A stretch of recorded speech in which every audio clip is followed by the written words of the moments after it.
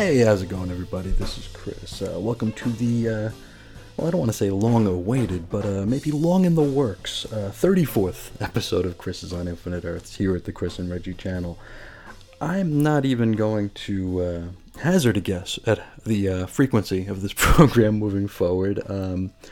I've talked on other programs here at the channel that I was hit with a little bit of spontaneous mic fright, sort of out of nowhere around the holidays.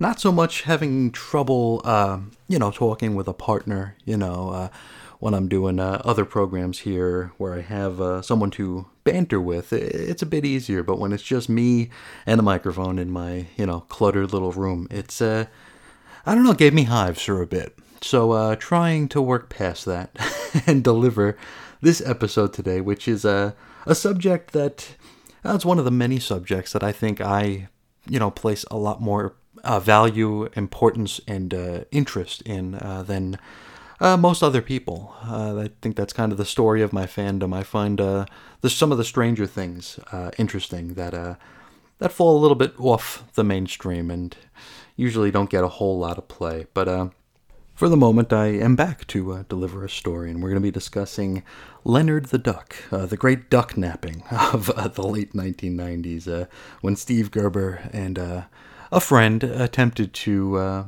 literally steal Howard the Duck from Marvel Comics. We'll get into that in just a little bit, but first I wanted to go into a little bit of housekeeping here. I try not to really cross the streams all that much, but the website that this show is named after, over at chrisisoninfiniteearths.com, there's been a little bit of a change there in the past week or so. We're in the month of May right now. For all time travelers listening to this in the distant future, this is May 2020, and I've started something called Marvel May. So every day this month, at least for this month, so far it is just a temporary measure, but you never know how we'll feel in 30 days. I'm covering Marvel books on my normally DC-specific and DC-centric blog, and there's some reasons for that. And they include my recent attempt at reading some current year DC stuff and sharing those thoughts about what I read on the blog. About a month ago, or maybe within a half a month ago, I covered the 6-part Flash Forward series. Now, if you don't know what that is, and I wouldn't blame you if you didn't, it is basically what happened to Wally West after the Heroes in Crisis event, basically. Where he went, what happened to him, how he got all worked out, and how he ultimately wound up becoming the next incarnation of Dr. Manhattan or something. I hated it quite a bit. Not so much for the series itself, but just the point that it had to exist in the first place, because, they destroyed the Wally West character with the Heroes in Crisis event from last year. And, I could talk for hours, and I have talked for hours about my distaste for that book and its writer, and we're not going to go into that today, though. But I do want to touch on this Flash Forward series here. It was written by Scott Lobdell with art by Brett Booth, and I blame neither of those men for the absolute garbage that the story was, because they had a job to do, the way I look at it. And I am projecting. I have no inside knowledge. I just assume that they were tasked with, you need to get Wally West from here to there, and they did it as best they could. I did not like it, and it's 6 blog posts on the site that I am not terribly proud of. I'm not proud of the way they went, because, if you go back and read them, and I wouldn't recommend you do, because they're not very good. They are very emotionally driven. So if you like to see a dude just start ranting, there you go. You can check that out. But I was just over the course of 6 days, you could actually watch as I lost complete faith and hope in a company and, in a way, an industry that I care so much about. This story systematically disassembled my fandom, one issue at a time, page at a time. And it just really made me think. And it's something I mentioned at the end of the last post when I reviewed Flash Forward number 6. I think I said something along the lines of, I think I'm done talking about comics. I think I don't have anything left to say. Because I was just so... I was disgusted. I was disappointed. I was to the point where I was no longer mad, which is not a good place to be. If you want to stay engaged with anything, a form of entertainment, a relationship, there has to be some sort of emotion there. And when I was done reviewing the last issue of that series, it was disappointment and disinterest. I wasn't mad anymore. I literally stopped caring. And it was something that I wrote. I said, DC, you won. I stopped caring. You made me stop caring. And at that point, I, for a minute, thought I was done blogging. I thought the blog was over. 1,500 and some odd days in a row. And that was just going to be it. And I was going to...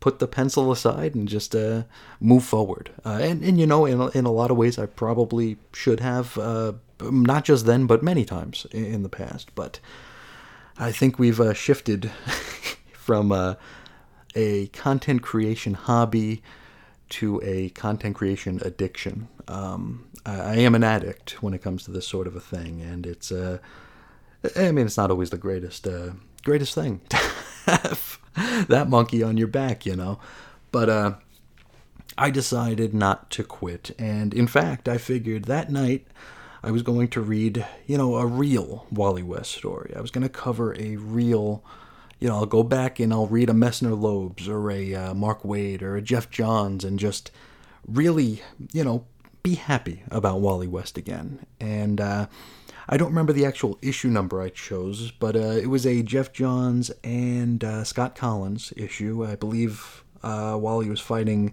Cicada. I think it was a Cicada issue. And I read it and I started writing about it.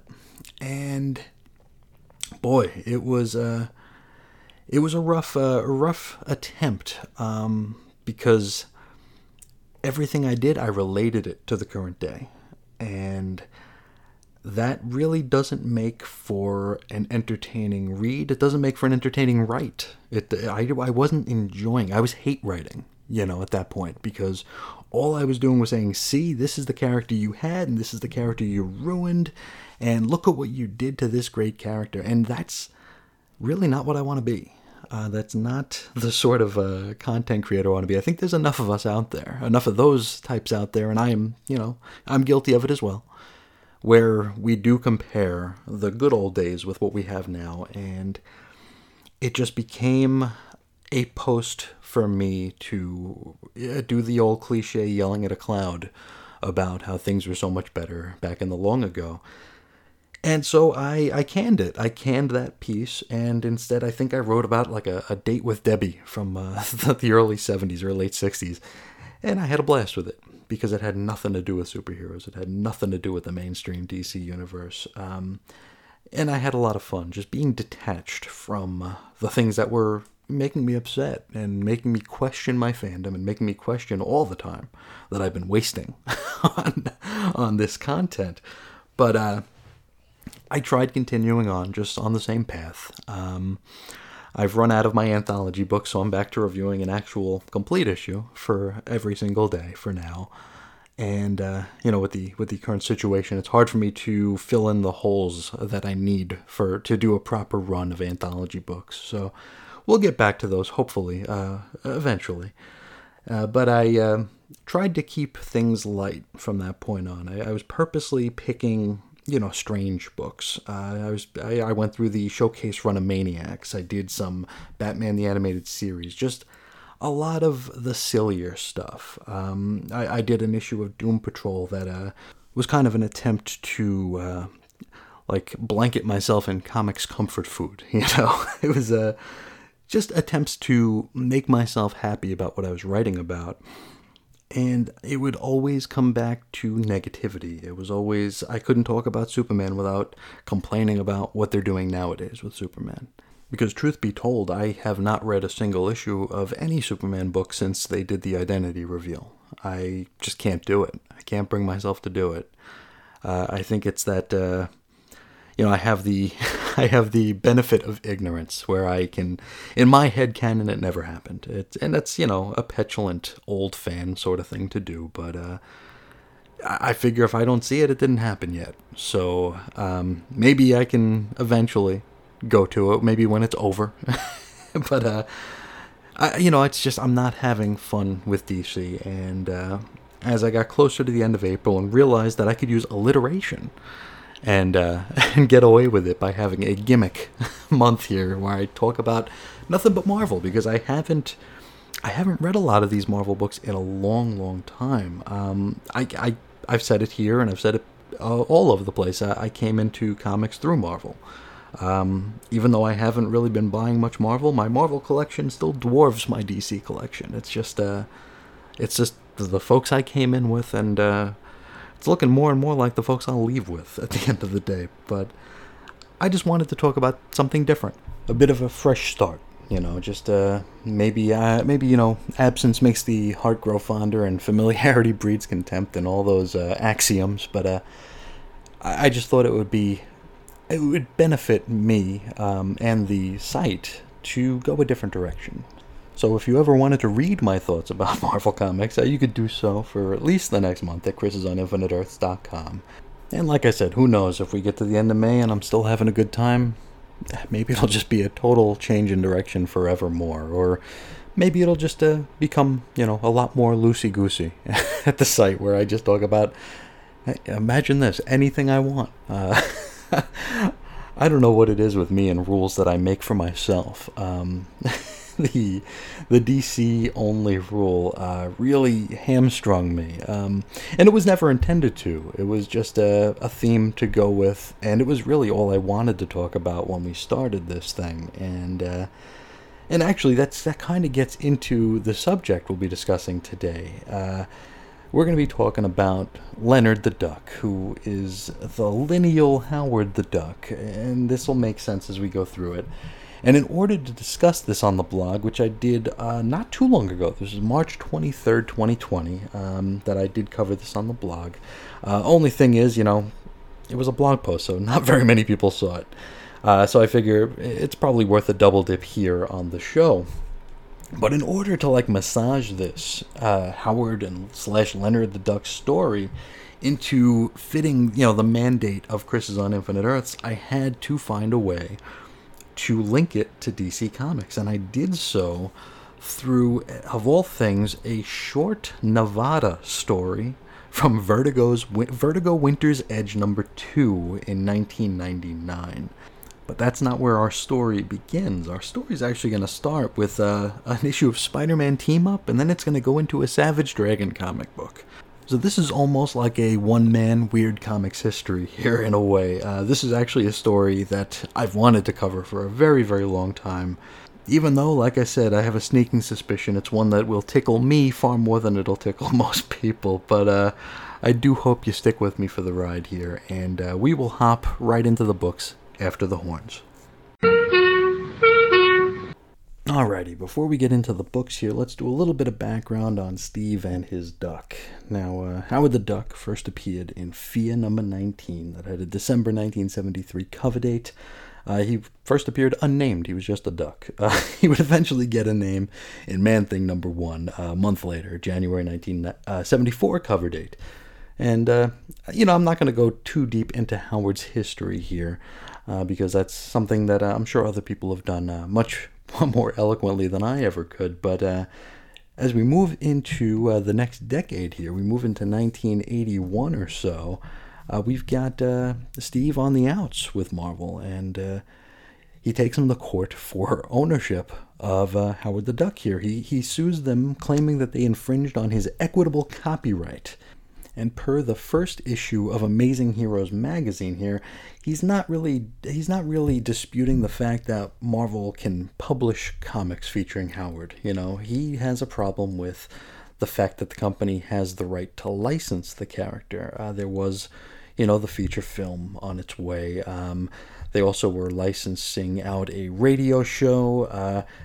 Steve wanted to make sure he got, his piece of the pie, and I mean, that's something worth discussing, I suppose.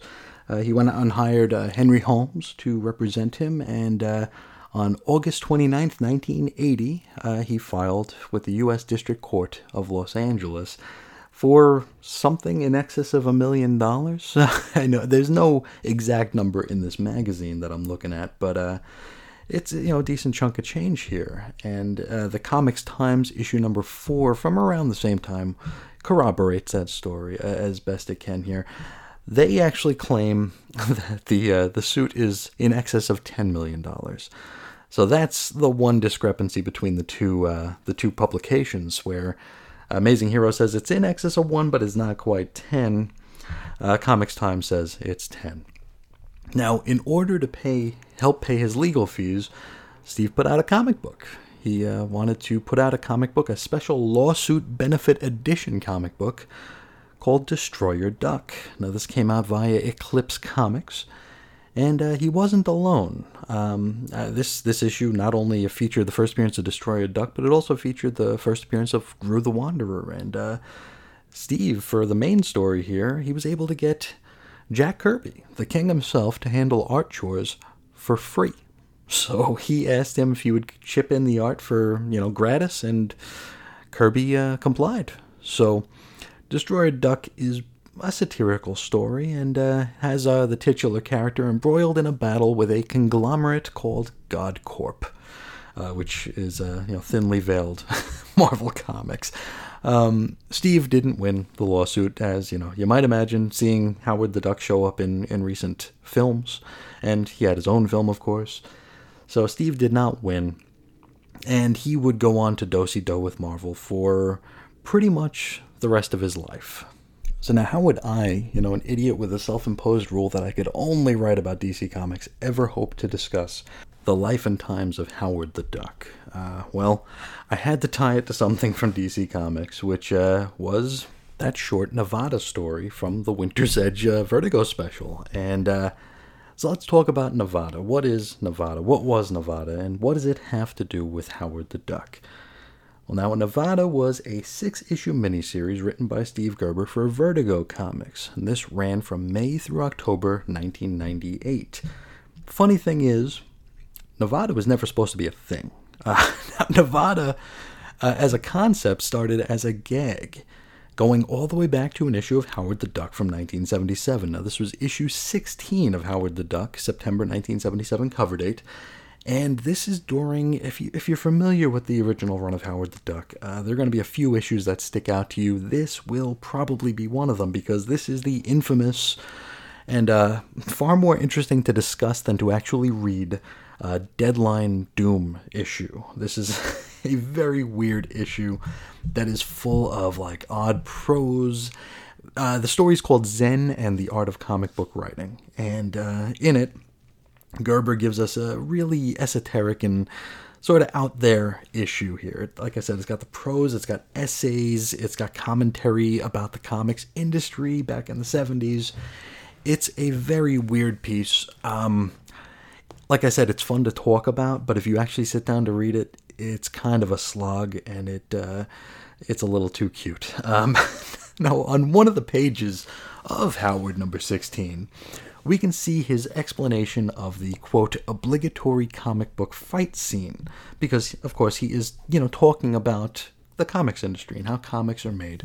And in this page, it's a 2-page spread, we see a showgirl and an ostrich fighting an evil-looking lamp. Now, this was never supposed to be anything more than just that one double-page splash gag, making fun of some of the tropes of the industry, but we jump ahead into the 90s here, and we bring in Neil Gaiman, the Sandman guy. We all know him. He sent Steve Gerber a message via CompuServe, and when Gerber passed away in early 2008, I believe, Neil Gaiman made a blog post about that interaction he had with Gerber. He says that they never met in the flesh, But he did send him a fan letter because they were both on CompuServe, and he told him how much he loved the joke in the Deadline Doom issue, with the showgirl and the ostrich battling the lamp. And Neil says, quote, "I always hoped it would be a real comic." And Steve Gerber wrote back to say that actually it might make a comic at that, and then he went and pitched it to Vertigo. This would become Nevada, and actually Gerber pitched it after a Vertigo take on the Inferior 5. A pitch for that was declined, so he figured why not roll the dice with the showgirl and her ostrich, and hey, we got Nevada. So, okay, we have Howard, we have Nevada.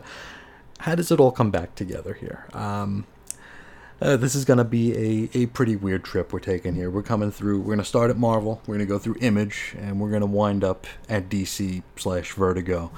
And as I said in the piece on the site, maybe the destination isn't worth the journey, because the way I was able to massage this into actually fitting, the mandate of that site, it was a stretch and really not worth it.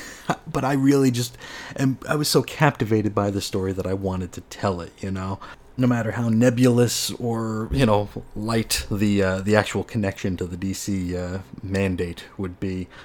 But we're going to start this one off here in a 1996 issue of Spider-Man Team Up. And in it, Mr. Gerber is going to pull a fast one with a little help from his friends. Now, Spider-Man Team Up number 5 had a December 1996 cover date. The story's called Sideshow, and it actually has 2 stories in it. We're only going to be discussing the Howard the Duck one. There's also a Spider-Man and Gambit team up. It has nothing to do with anything here, so we're not going to go into it. Now, Sideshow was written by Steve Gerber with pencils by James Fry, inks by Chris Ivey, colors by Tom Smith, separations by Digital Chameleon, letters by Bill Oakley, edits Tom Brevoort, edits-in-chief Bob Harris, and of course, this is Marvel Comics. Now, this story opens in New York City on what might appear to be a pretty boring night for a certain web-slinger. See, Spider-Man arrives on the scene of a van that has just been broken into, which is surrounded by folks giving some very odd first-hand accounts of everything that's just gone down. Now, they claim that there were kung fu tortoise-looking guys and a guy in a spacesuit that waddled.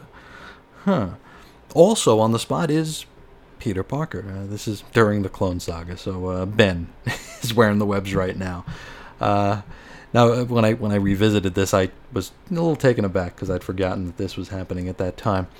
Now, Riley and Parker have themselves a chat, kind of lamenting that they're both kind of bored, and they discuss the apparent mass hallucination that these bystanders have all seemed to have shared. I mean, tortoise guys, a waddling robot, spaceman. What are you gonna do? Now we shift scenes to a nearby apartment where the ringmaster from the Circus of Crime is worriedly closing his window. He thinks to himself the last thing he needs is for the police to come around with any sort of questions. After all, at this point in time, he's trying to stick to the straight and narrow. Anyhow, his worries are interrupted by a knock at his door. And it's the elf with a gun. Now, if you're familiar with the Steve Gerber run on Defenders, you very likely know who this particular little fella is. The elf shoots the ringmaster, and the gunshot rings out through the nearby alley. Peter and Spidey hear it, and they're on the case, with the former rushing into the apartment building to discover the gravely-ish injured ringmaster.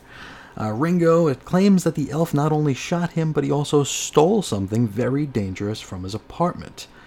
Now, our hero assumes that it's the hypno disc from his, ringmaster hat, and so Peter and Ben reconnoiter and wonder if the Circus of Crime is at it again, which, I mean, no duh. Now, we head off to Ohio, where Howard the Duck and Beverly are trying to get themselves a table at Donna's restaurant. This is mostly an overlong gag regarding the fact that, Howard is a duck and Howard does not wear pants. It's nothing we haven't seen before. It's not all that clever or charming. When finally seated, Howard goes on to order a cheeseburger, which really ticks off a rather Rubenesque woman nearby. Because, meat is murder, of course. And not only that, side-stream cholesterol is dangerous to the environment. Howard responds by, maybe suggesting that he should kill him a different sort of a meaty character, creature sort of thing. Beverly managed to yoink Howard out of the restaurant, but fails to remember to take her newspaper with her. You see, she wanted to know what time the movies were showing. She forgets all about the cinema, however, when she spies a sign for the Cirque de Somnambulism, easy for me to say, to which she suggests she and Howard should attend. He agrees to go. He's like, yeah, we'll go, just not tonight. Meanwhile, we head to the Sunspot Hills Fairgrounds, where the Circus of Crime have gathered, with their new leader, the elf with the gun. We see here that the elf doesn't actually steal the hypnodisc, but a tiny sitar, which is very strange, but it'll make sense, sorta. Now, the rest of the carnies give him a hard time for his failure, and so he shoots all of them. He kills them all dead. Then, just to prove how powerful he is, he plucks the bullets back out of the circus folk and restores them to life. He doesn't shoot the snake lady, who sees this all go down, and she suggests that this makes the elf a god, and he brushes that off. He's like, nah, it's all good. Back at the Daily Bugle, Peter Parker is able to deduce that the Cirque du Somnambulism is a new take on the Circus of Crime, and he finds out that they're putting on a show in Cleveland, Ohio. He's able to nab a ticket from Robbie Robertson and fills Ben in on all the details. Over at the ESU Medical Center, the elf with the gun is paying a visit to the recovering ringmaster. He demands to know where the hypnodisc is, to which Ringo suggests the FBI probably took it and shipped it to Chicago. Now, speaking of Chicago, there's this green-skinned, fin-headed cop who works out there you might have heard of if you're a comic fan, and we're about to meet him.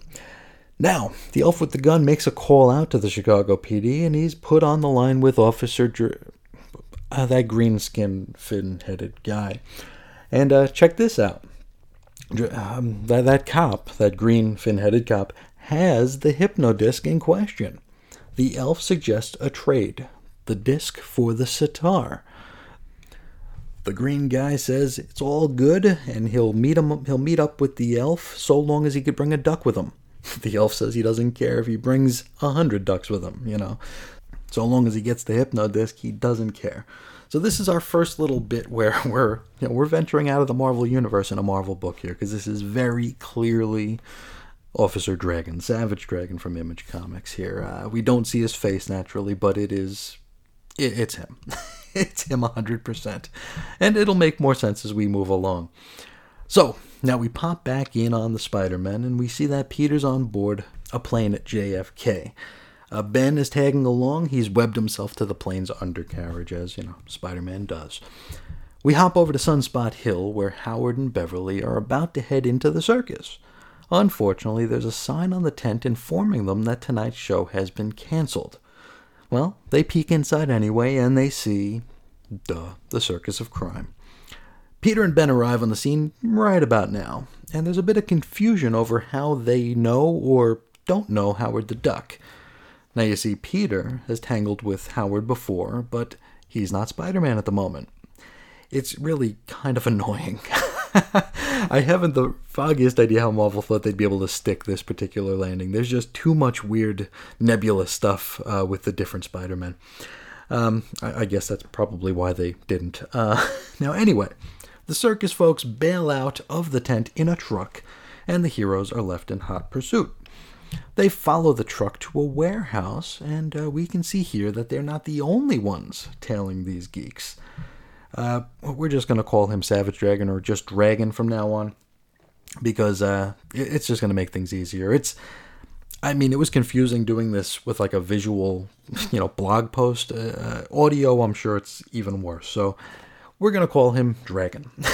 Now, the duck he is with here, he arrives with a duck as promised, and it is Destroyer Duck. We don't know that here, but we will know that soon. And we will talk more about that in a bit. Anyway, Dragon busts in demanding the sitar. Spidey busts in demanding the hypnodisc. Howard and Beverly kind of stick to the sidelines, and they try to stay out of the potential line of fire and fists. Now the snake lady sends a snake toward Dragon. And Spidey accidentally fires a wad of webbing into the guest star's face for good measure, because we can't see that it's Savage Dragon. We can't see that face. Now the elf starts firing like mad, only to have his shots returned by Destroyer Duck. Beverly hops in to grab the elf and gets pistol whipped for her troubles. Then Howard lunges in to find himself face to face with a duck. Now it's almost as though this scene is purposely being written as being very, very hard to follow. I wonder if we'll revisit that anytime soon. Anyhow, the ducks meet, the dust settles, and Spidey and the dragon part as pals with their respective bounties. Spidey takes the disc, the dragon takes the sitar. Now, Peter, Beverly, and Howard all jam out of the warehouse, narrowly escaping some pursuing members of the Circus of Crime. We're not sure here where Dragon and Destroyer might have gotten off to, though. We don't see them exit, so we'll get to that. Now, Spidey gets his bearings and decides to use the Hypnodisc against the clowns, geeks, and carnies in order to hasten their defeat. Bingo, bango, it's all good. Now, the human bullet fellow launches towards Spider-Man, but misses, and winds up flying directly into the Kiss exhibit at the Rock and Roll Hall of Fame. After which, the elf with the gun gives us a, sort of like a, what are you going to do? What a revolting development sort of look, at the reader. Now, we wrap up this piece at the Cleveland airport. We got Howard and Beverly. They're wishing Peter Parker a safe trip home. After Peter boards his plane, Howard runs down the list of unanswered questions from this evening's adventure. He's like, well, who or what was the elf? What was up with that sitar? And just who was that big green cop? Well, we wouldn't find out in a Marvel comic who all this stuff, all these folks were, or what this was all about. But if you follow along with this episode, we are about to get at least some of those answers right now. In the pages of Savage Dragon / Destroyer Duck #1. Now, this has a November 1996 cover date. Written by Steve Gerber. Pencils by Chris Marinan. Inks and edits by Eric Larson. More on him in a little bit. Letters, Chris Iliopoulos. Colors, Steve Oliff and Oliptopics? Oleoptic? No.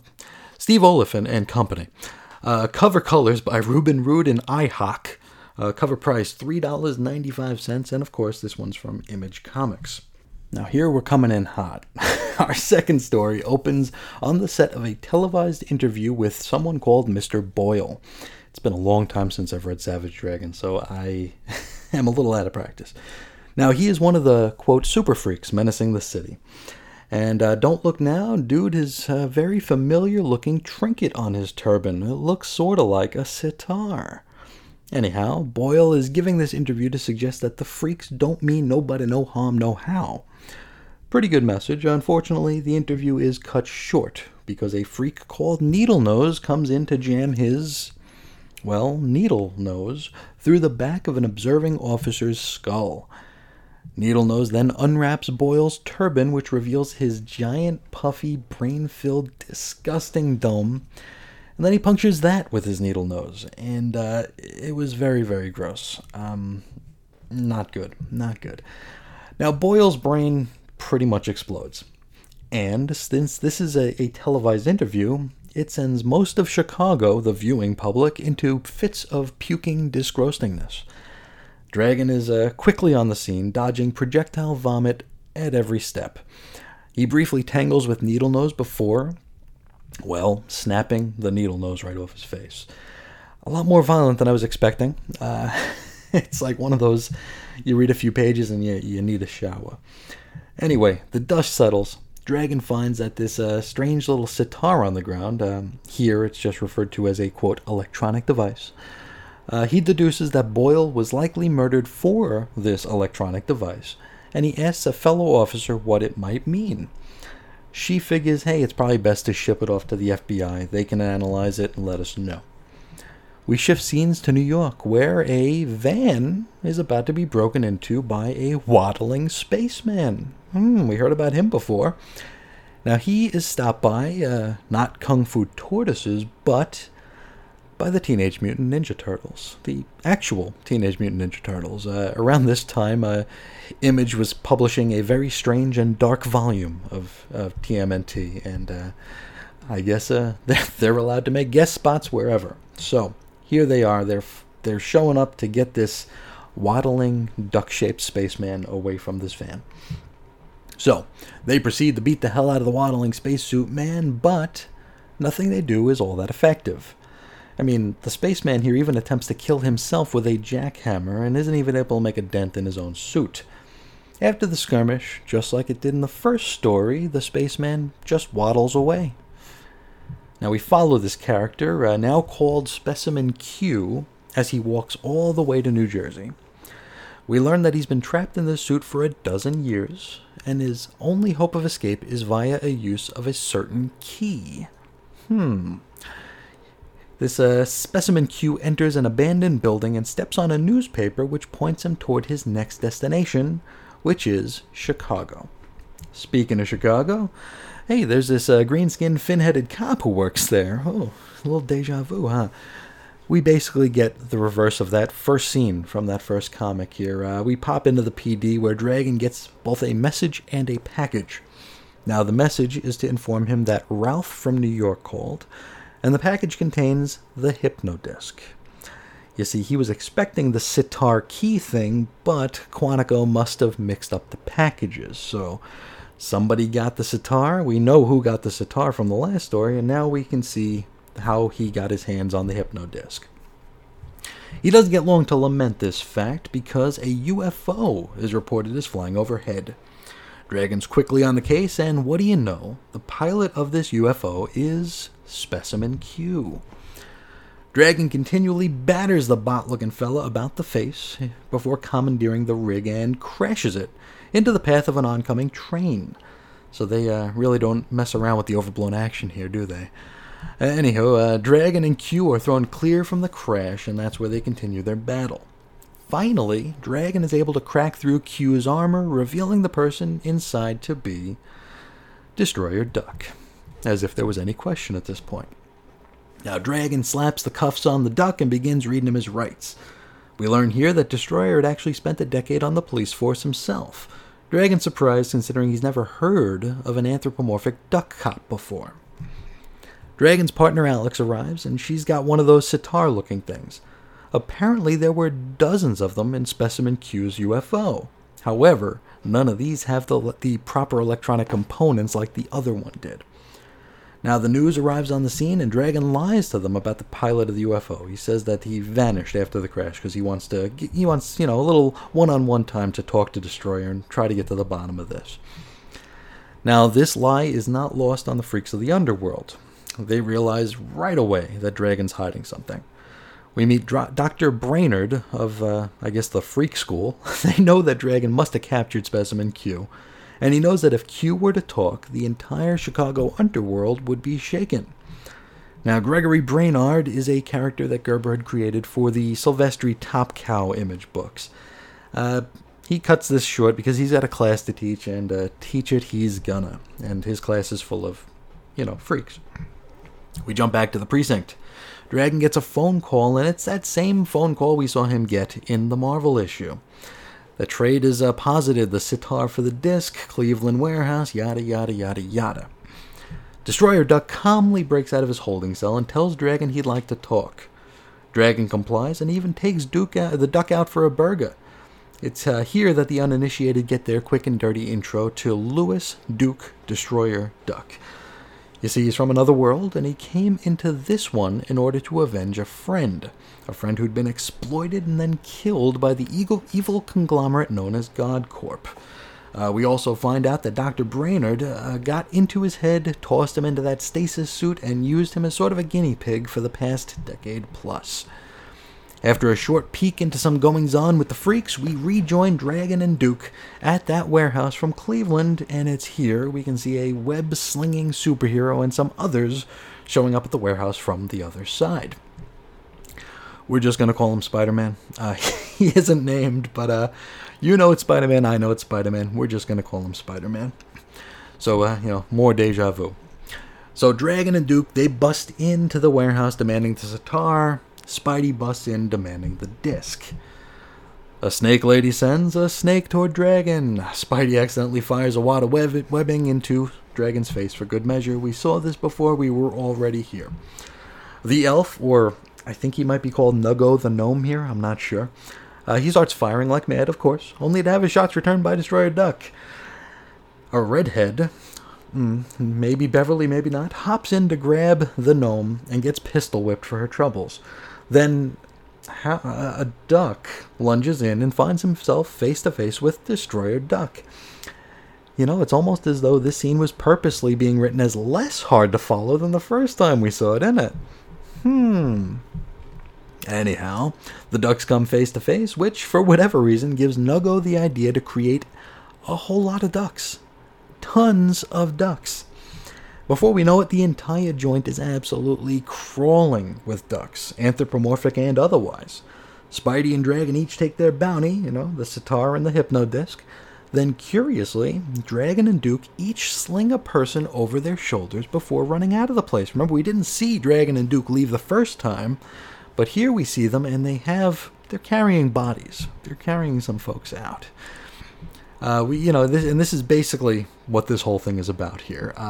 As Dragon and Duke each have someone slung over their shoulder, they're called a couple of characters with, quote, no friends over there. And with all the clones shambling around the joint, they claim that no one will ever know the difference anyway.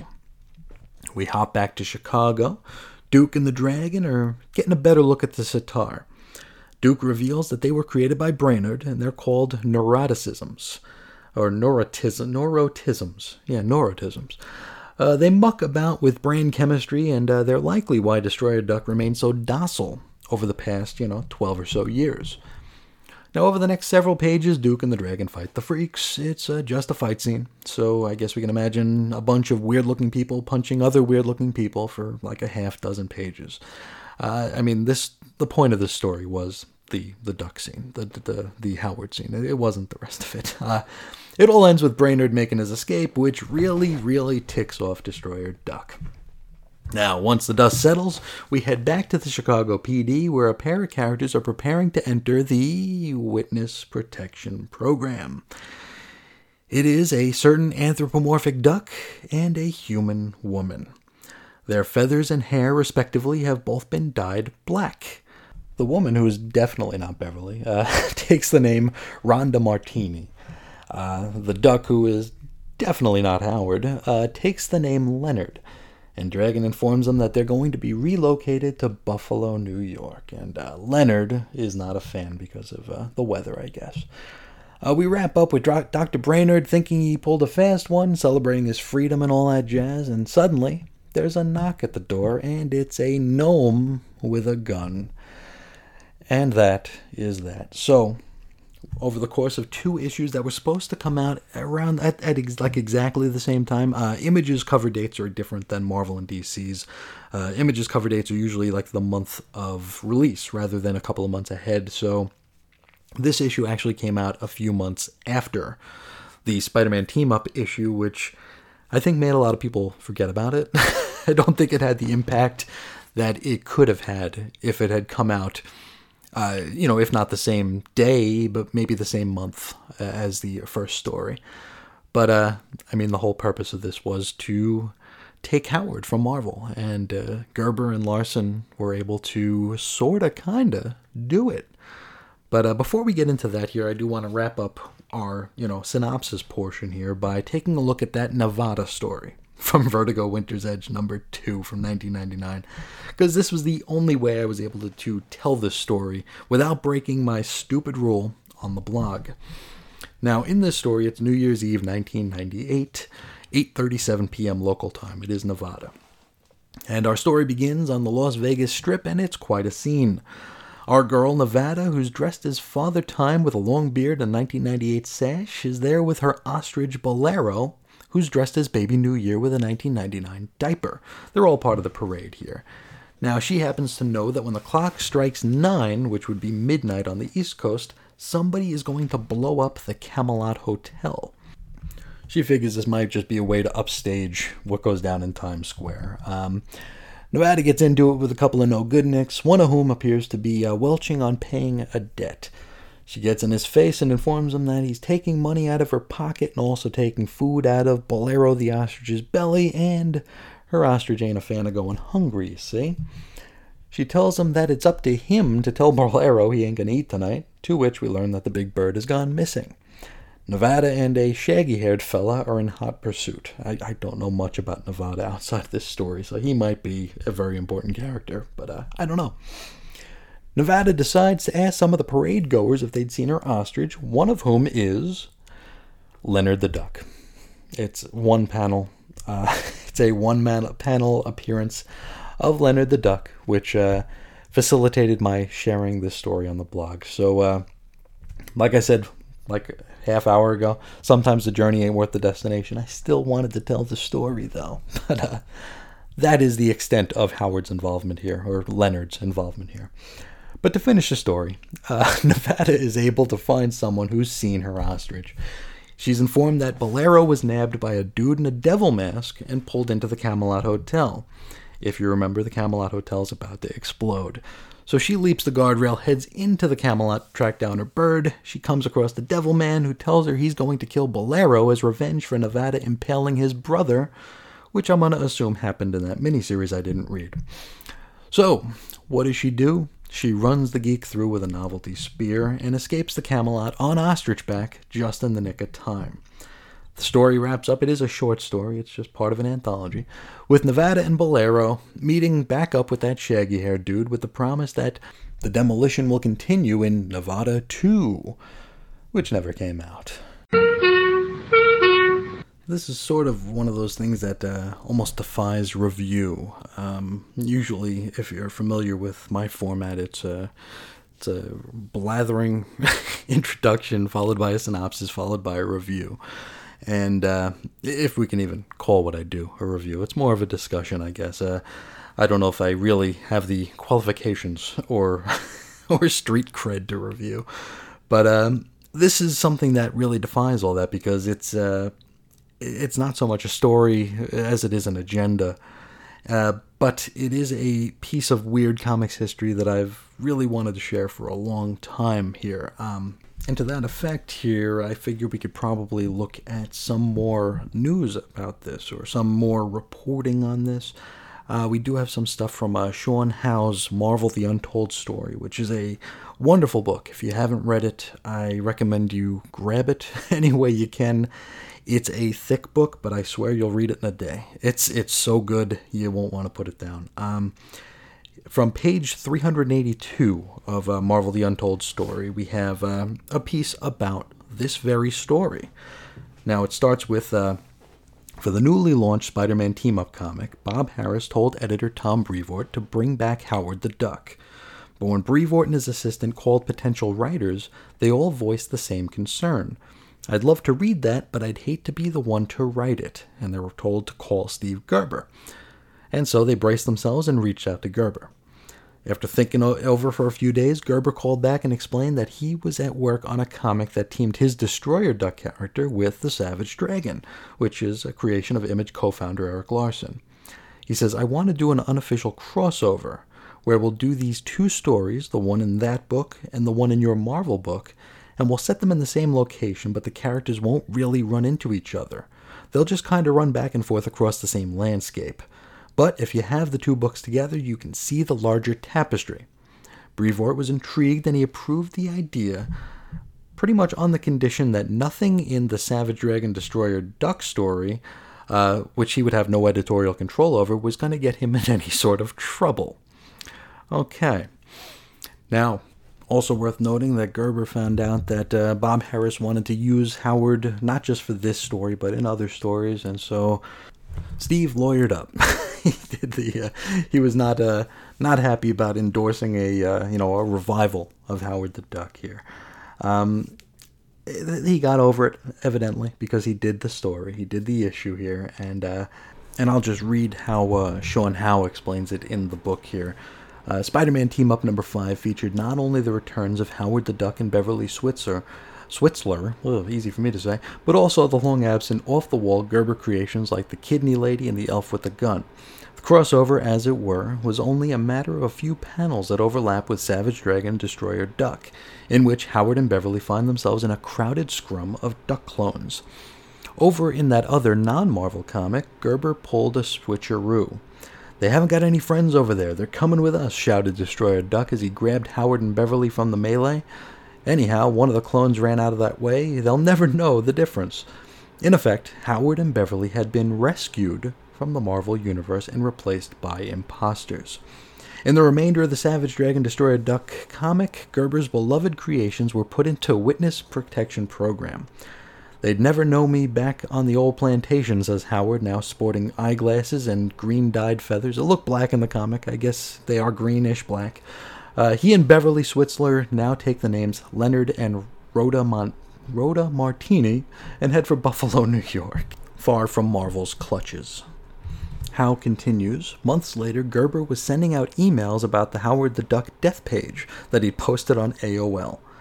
"That page contains my final word on the subject," he wrote, "until Savage Dragon Destroyer Duck comes out. As I've been telling people, there's more than one way to skin a duck. Dragon Duck illustrates method number 2. Brevoort was furious at Gerber's deceit, and he was certain that he'd lose his job for allowing it to happen. When confronted, Gerber explained that Brevoort had simply been in the way of the gunfire. The editor, who said he'd always considered Gerber a, quote, bastion of moral integrity and moral fiber, the little guy fighting the man, would vow never to work with Gerber again. Brevoort says, he decided that me and my life and my family were perfectly acceptable collateral damage to the larger point that he wanted to make. Now, Savage Dragon Destroyer Duck was met with audience indifference and low pre-sales. Gerber, heartbroken, offered to fax the 20-page plot to retailers, but when the comic finally shipped, months late, nobody noticed. Now, let's talk about Tom Brevoort for a bit here. You gotta feel for him here. You gotta feel for him. He was doing a solid for a creator that he respected and looked up to, and that trust was just shattered. This is such a silly and petulant little stunt that Gerber pulled here. Brevoort was scared he was going to lose his job. He wasn't going to be able to provide for his family. And let's look at Marvel in 1996. They were, on the verge of bankruptcy or in bankruptcy. Brevoort certainly didn't have the stroke he had then as he does now. So he was still a lower dude on the totem pole. So you can't fault him for being nervous about this. So this was just a real jerk thing for Gerber to do, to put him on the hook for this sort of thing. But, Gerber wasn't alone, okay? Now, Steve wasn't Steve might not have even been the mastermind of this plan here, because there was another text piece in Savage Dragon Destroyer Duck number 1, written by Eric Larson, called The Never-Ending Battle, and in it, he kind of alludes to the fact that maybe he sowed the seeds of this caper, and we'll read a little bit from that here. It's kind of a long one, so I apologize for my bumbling and stumbling through this ahead of time. Larson begins with, "There's a reason that creator-owned and controlled characters are gaining ground on the mainstream bureaucracy-controlled ones.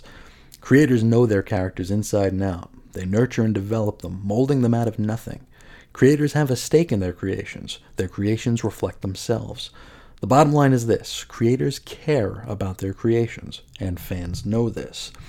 In the past, and currently, the big two have made half-assed promises to gullible creators who were tricked into believing that they'd have control of their creations. They didn't take into account that the people who made the promises were as replaceable as they are, or that the corporation that controlled them ultimately controlled the company and the fate of their creations. I was reminded of this the other day when Elektra number 1 came out. There was a new Elektra series out at the time." He continues, That was Frank Miller's character, damn it. For a brief moment in time, the illusion was maintained to both reader and Frank that Frank had some bit of control over the character and how she was used. Frank killed her, and it was awesome. And when it became obvious that Frank had said his piece and wasn't coming back, those bastards dug up her lifeless corpse and screwed it all up. Who cares if Frank was given creative control of Elektra? He wasn't coming back, so screw him. The corporation needs more cash. Pump out the product. Who cares if Stan was given creative control of the Silver Surfer? He wasn't coming back, so screw him. The corporation needs more cash. Pump out the product. Who cares if Steve was given creative control of Howard the Duck? Well, I care, damn it. Steve cares. But I've got to ask you guys, if the Marvel machine was so willing to screw Stan, what made any of you think that the Marvel machine would keep its promise to you? The thing is, without the machine, Spider-Man would have ceased 30 years ago, and the Fantastic Four a few years later. Without the machine, the X-Men as they are now wouldn't exist. Superman, Batman, the list goes on. And there is an attraction to working on some of these characters that is positively palpable. But at the same time, there are certain creations that shouldn't be touched by anybody but their creators.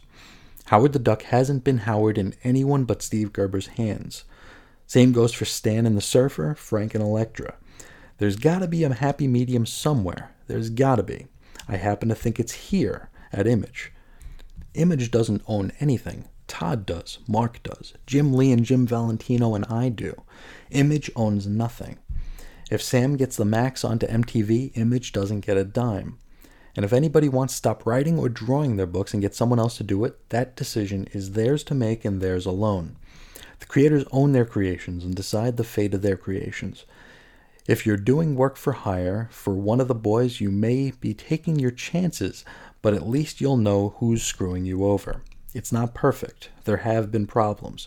People have hired writers who have turned around and created evil twins of their characters, and that's led to some sticky situations. I've avoided that by doing most of everything myself. In cases where there is collaboration, I try to let everyone know beforehand what the situation is. Steve Gerber came to me with a dilemma. He'd begun the process of reintroducing Destroyer Duck in the pages of Codename Strike Force, but didn't get to finish it up. I could be talked into anything. Give me a good sob story or offer to involve me in some twisted revenge scheme, and I'm there. Steve and I talked. I was there. We talked about possible collaborators and plots, and at some point Marvel called Steve and asked him about writing a Spider-Man team-up with Howard the Duck. He was inclined not to. I talked him into it. I thought it would be cool to do some sort of unofficial crossover where the characters all bumped into each other in a dark room. Steve said he'd write the book if they agreed to do the unofficial crossover. They did.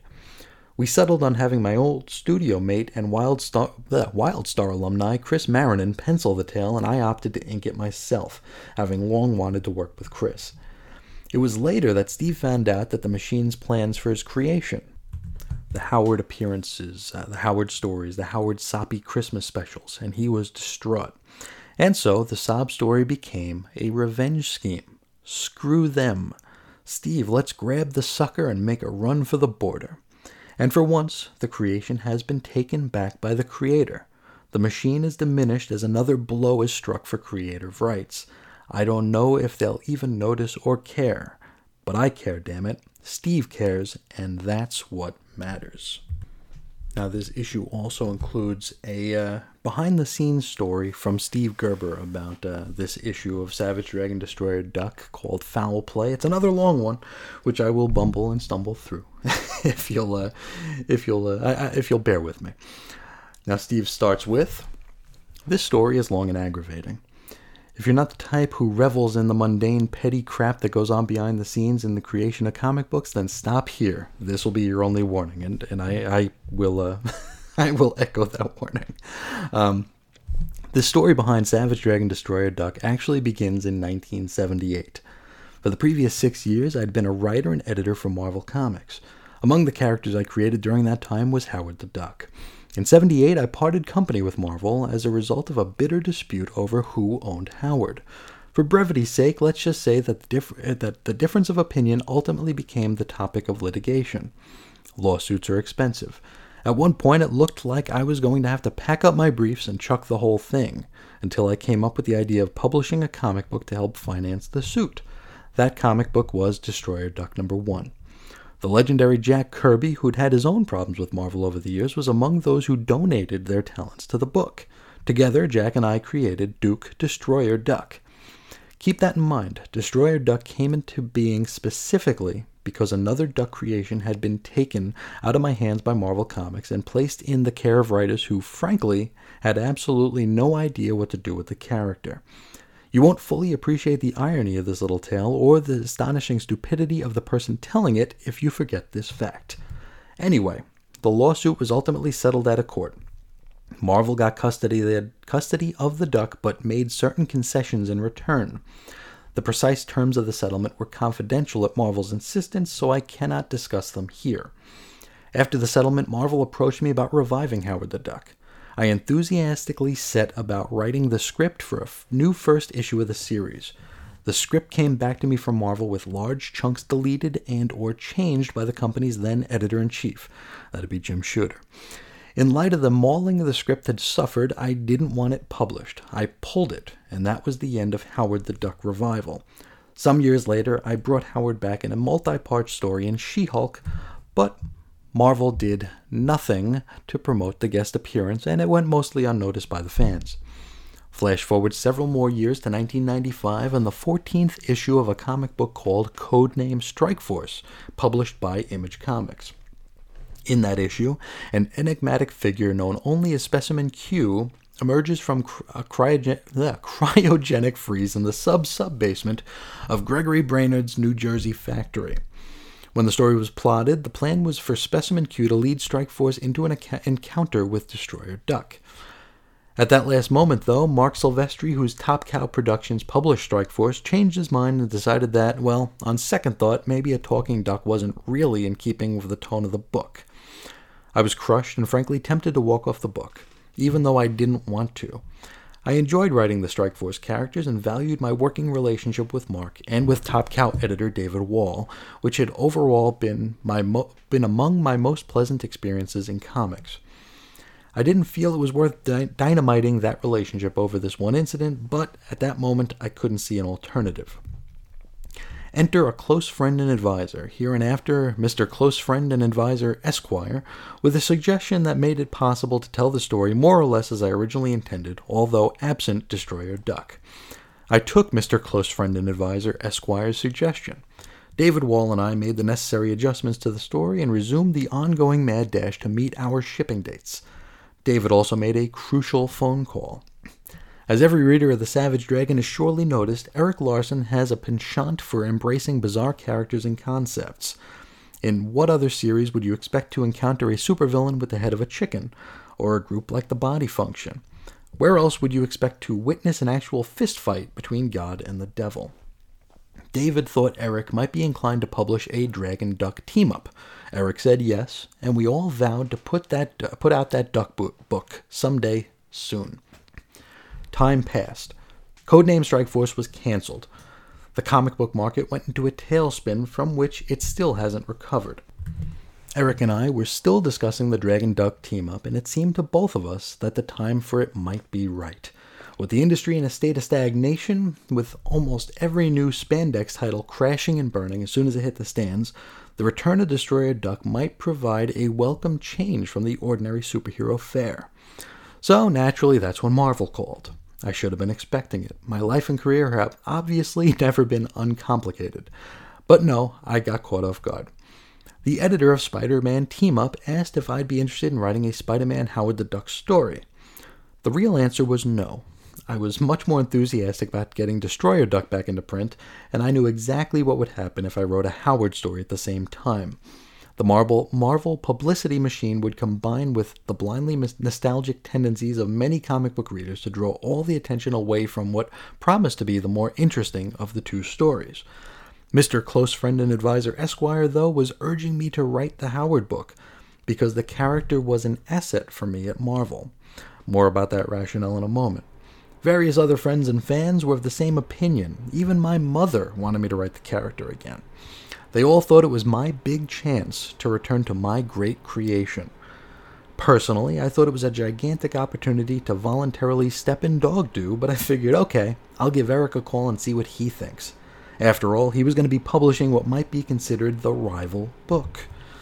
To my surprise, Erik agreed with everyone else and came up with the outrageous idea that I couldn't resist, that we orchestrate some sort of crypto crossover between the two stories, a scene that would happen in both books and bring all the characters together in some oblique manner. I couldn't resist, but I was also deeply relieved. I didn't think that there was a snow cone's chance in Tierra del Fuego that Marvel would ever agree to the proposition. Once they turned it down, I could walk away from Spider-Man team-up story and still feel as though I'd acted responsibly career-wise and all that. Marvel agreed to the proposition. I plotted the Spider-Man team-up story with Howard, and to be honest, enjoyed it a lot more than I expected to. Instead of thumbing my nose at the nostalgia buffs, I decided to give them every damn thing they'd been asking for. Not only Howard and Beverly, but also the Kidney Lady, and even a homicidal elf from my old Defender stories. A 70s extravaganza. Plip, that's the sound of dog droppings dropping. While working on the plot, I learned that Marvel had commissioned another Howard the Duck story by another writer in a book called Generation X, scheduled for release the month before the Spider-Man book. Plip, plip. I was not happy about this, but I'd made the commitment to write the story and I intended to stick with it. Blip, blip, blip. After that plot had been finished, I learned that Marvel had scheduled 2 more Howard stories also by other writers. Blip, blip, blip, blip, squish. I'd stepped in it again. A simple rule for identifying assets. If it's located in someone else's dog run, it isn't one. In other words, no character that anyone creates from Marvel Comics can, by definition, be an asset to the person who creates it, because Marvel owns it and can do anything with it they want. It's only an asset to Marvel. After everything I'd gone through with Howard, I thought I had a reasonably firm grasp on that concept. I guess not. I was steamed. My concentration was shot to hell. Sufficiently so, I was having difficulty writing the plot for Savage Dragon Destroyer Duck. Eric was expecting the story, and I owed him an explanation for what was taking so long. I gave him a call and told him essentially the story I've just told you. Eric chuckled, said, "Hey guy, I know what I'd do in a situation like this." Eric's suggestion was, in the current vernacular, very empowering. You see, the crossover scene in Savage Dragon Destroyer Duck plays out a little differently than the version in Spider-Man Team-Up number 5. Howard the Duck, in quotes, still belongs to Marvel, but you and I now know that the Duck is only an empty trademark, a clone whose soul deserted him forever at the corner of Floss and Regret. The real Duck and his girlfriend now reside in the Image universe, where they were last sighted in Chicago boarding an Amtrak for Buffalo. Jack Kirby died in 1994. If there are comic book stories after death, I hope he gets to seek a copy of Savage Dragon Destroyer Duck. I think he'd appreciate the sheer audacity of what we've done, and I know it would keep him laughing for the better part of eternity. Now, a few personal notes from Gerber. First, I want to thank Eric Larson for this opportunity to introduce Destroyer Duck to the comic book audience of the 90s, and of course for hatching the kidnapping ploy that rescued Leonard and Rhonda from the universe of banality. Speaking of Rhonda, I'd like to thank Mary Screens, my longtime friend and former co-writer on Omega the Unknown, for suggesting her name. 20 years ago, it was Mary who suggested the name Beverly, so it seemed only fitting that she should name Leonard's girlfriend too. Leonard, by the way, is named after my late father. I also want to express my gratitude for Chris Marinin for turning in an exceptional penciling job on this issue, and to Kevin McCarthy, who provided invaluable assistance with the dialogue for the Spidey Howard story in Spider-Man Team-Up number 5. After this, he gives you an address if you want to learn more about Leonard the Duck. You can write to him at Image Comics. But one more thing before we get to the wrap-up here, because the story isn't quite over yet. You'd think after this sort of a situation here, this sort of like big F-you to Marvel Comics, that, the bridge was burnt. It wasn't. Steve Gerber would eventually return to Marvel Comics and to Howard the Duck. This was the Marvel Max limited series, Marvel's mature line, where you try to fit in the F word just as much as you can. As many F words as possible per balloon. I think that was the mission statement for Marvel Max, and Howard's Mini was certainly no exception to that rule. Now, we're only going to bring it up because in issue number 4 of Howard the Duck, the miniseries from June 2002 cover date, we meet a certain showgirl and her pet ostrich. Now, this isn't Nevada, it's actually Utah, but I think that's probably about as circular as this whole thing's going to get. We go from Howard to Nevada, back to Howard, to Savage Dragon, to Howard, to Nevada. It's a very weird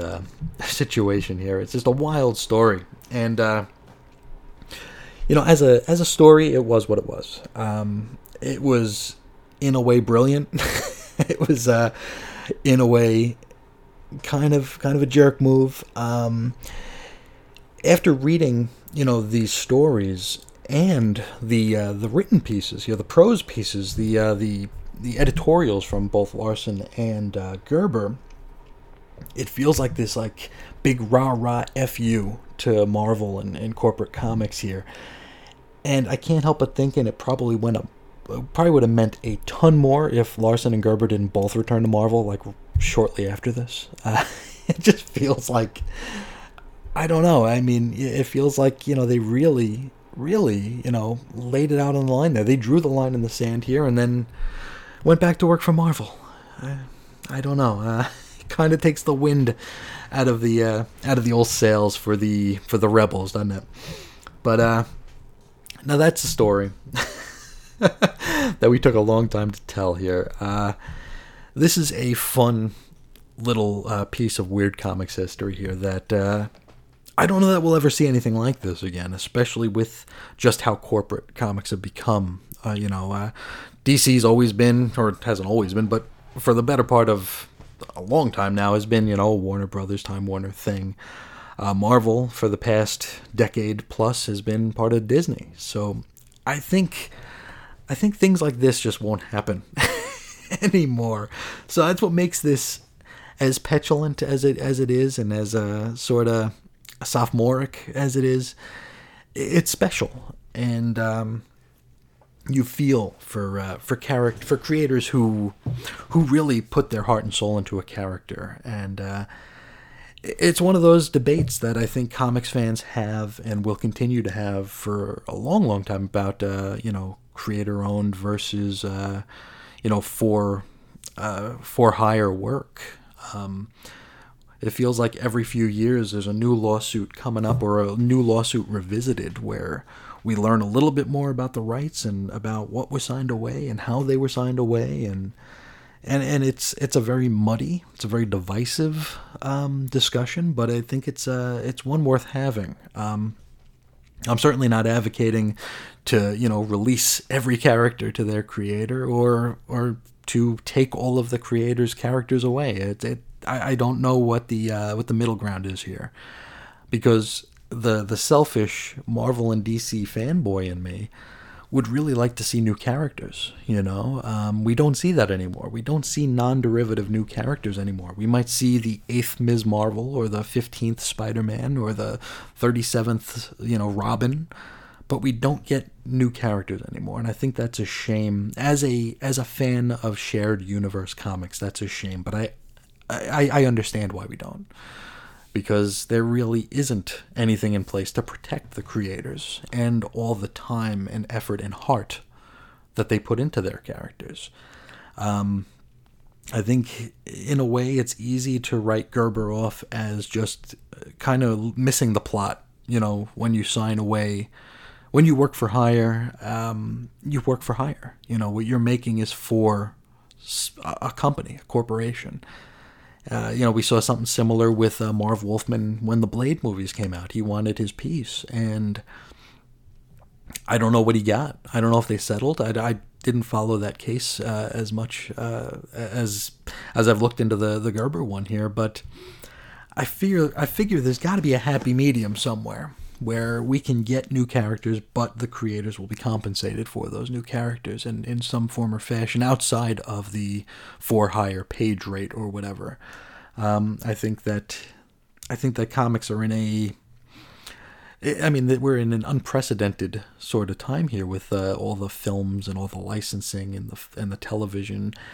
It's strange times, and I think there needs to be protection for everyone involved, so we can keep these universes fresh, and also keep the creators happy about their, and proud of what they're contributing to these universes. It's been a long time since we've seen new characters, and that's unfortunate. That's really unfortunate. And this sort of a story here with Leonard the Duck is kind of an indictment on that, because Gerber did this thing here. Gerber and Larson, they did this the heist here, and you'd think it would have proved a point, but unfortunately it really didn't. It really was just treated as though it was a prank rather than a statement. I mean, I think there's a reason why we don't really hear about this too much. Not too many people talk about this, and that might just be because it's not as interesting as I'm trying to make it seem. But at the same time, it just might be that it's just a buried piece of history that didn't amount to a whole heck of a lot, unfortunately. I feel like if anything, we take the pettiness and the fact that Tom Brevoort was thrown in the middle of this, with by no fault of his own. This should have been something to to open up discussions. This should have been something where this should have been like a flag, like a flag on the play of normal comics here, and it really wasn't.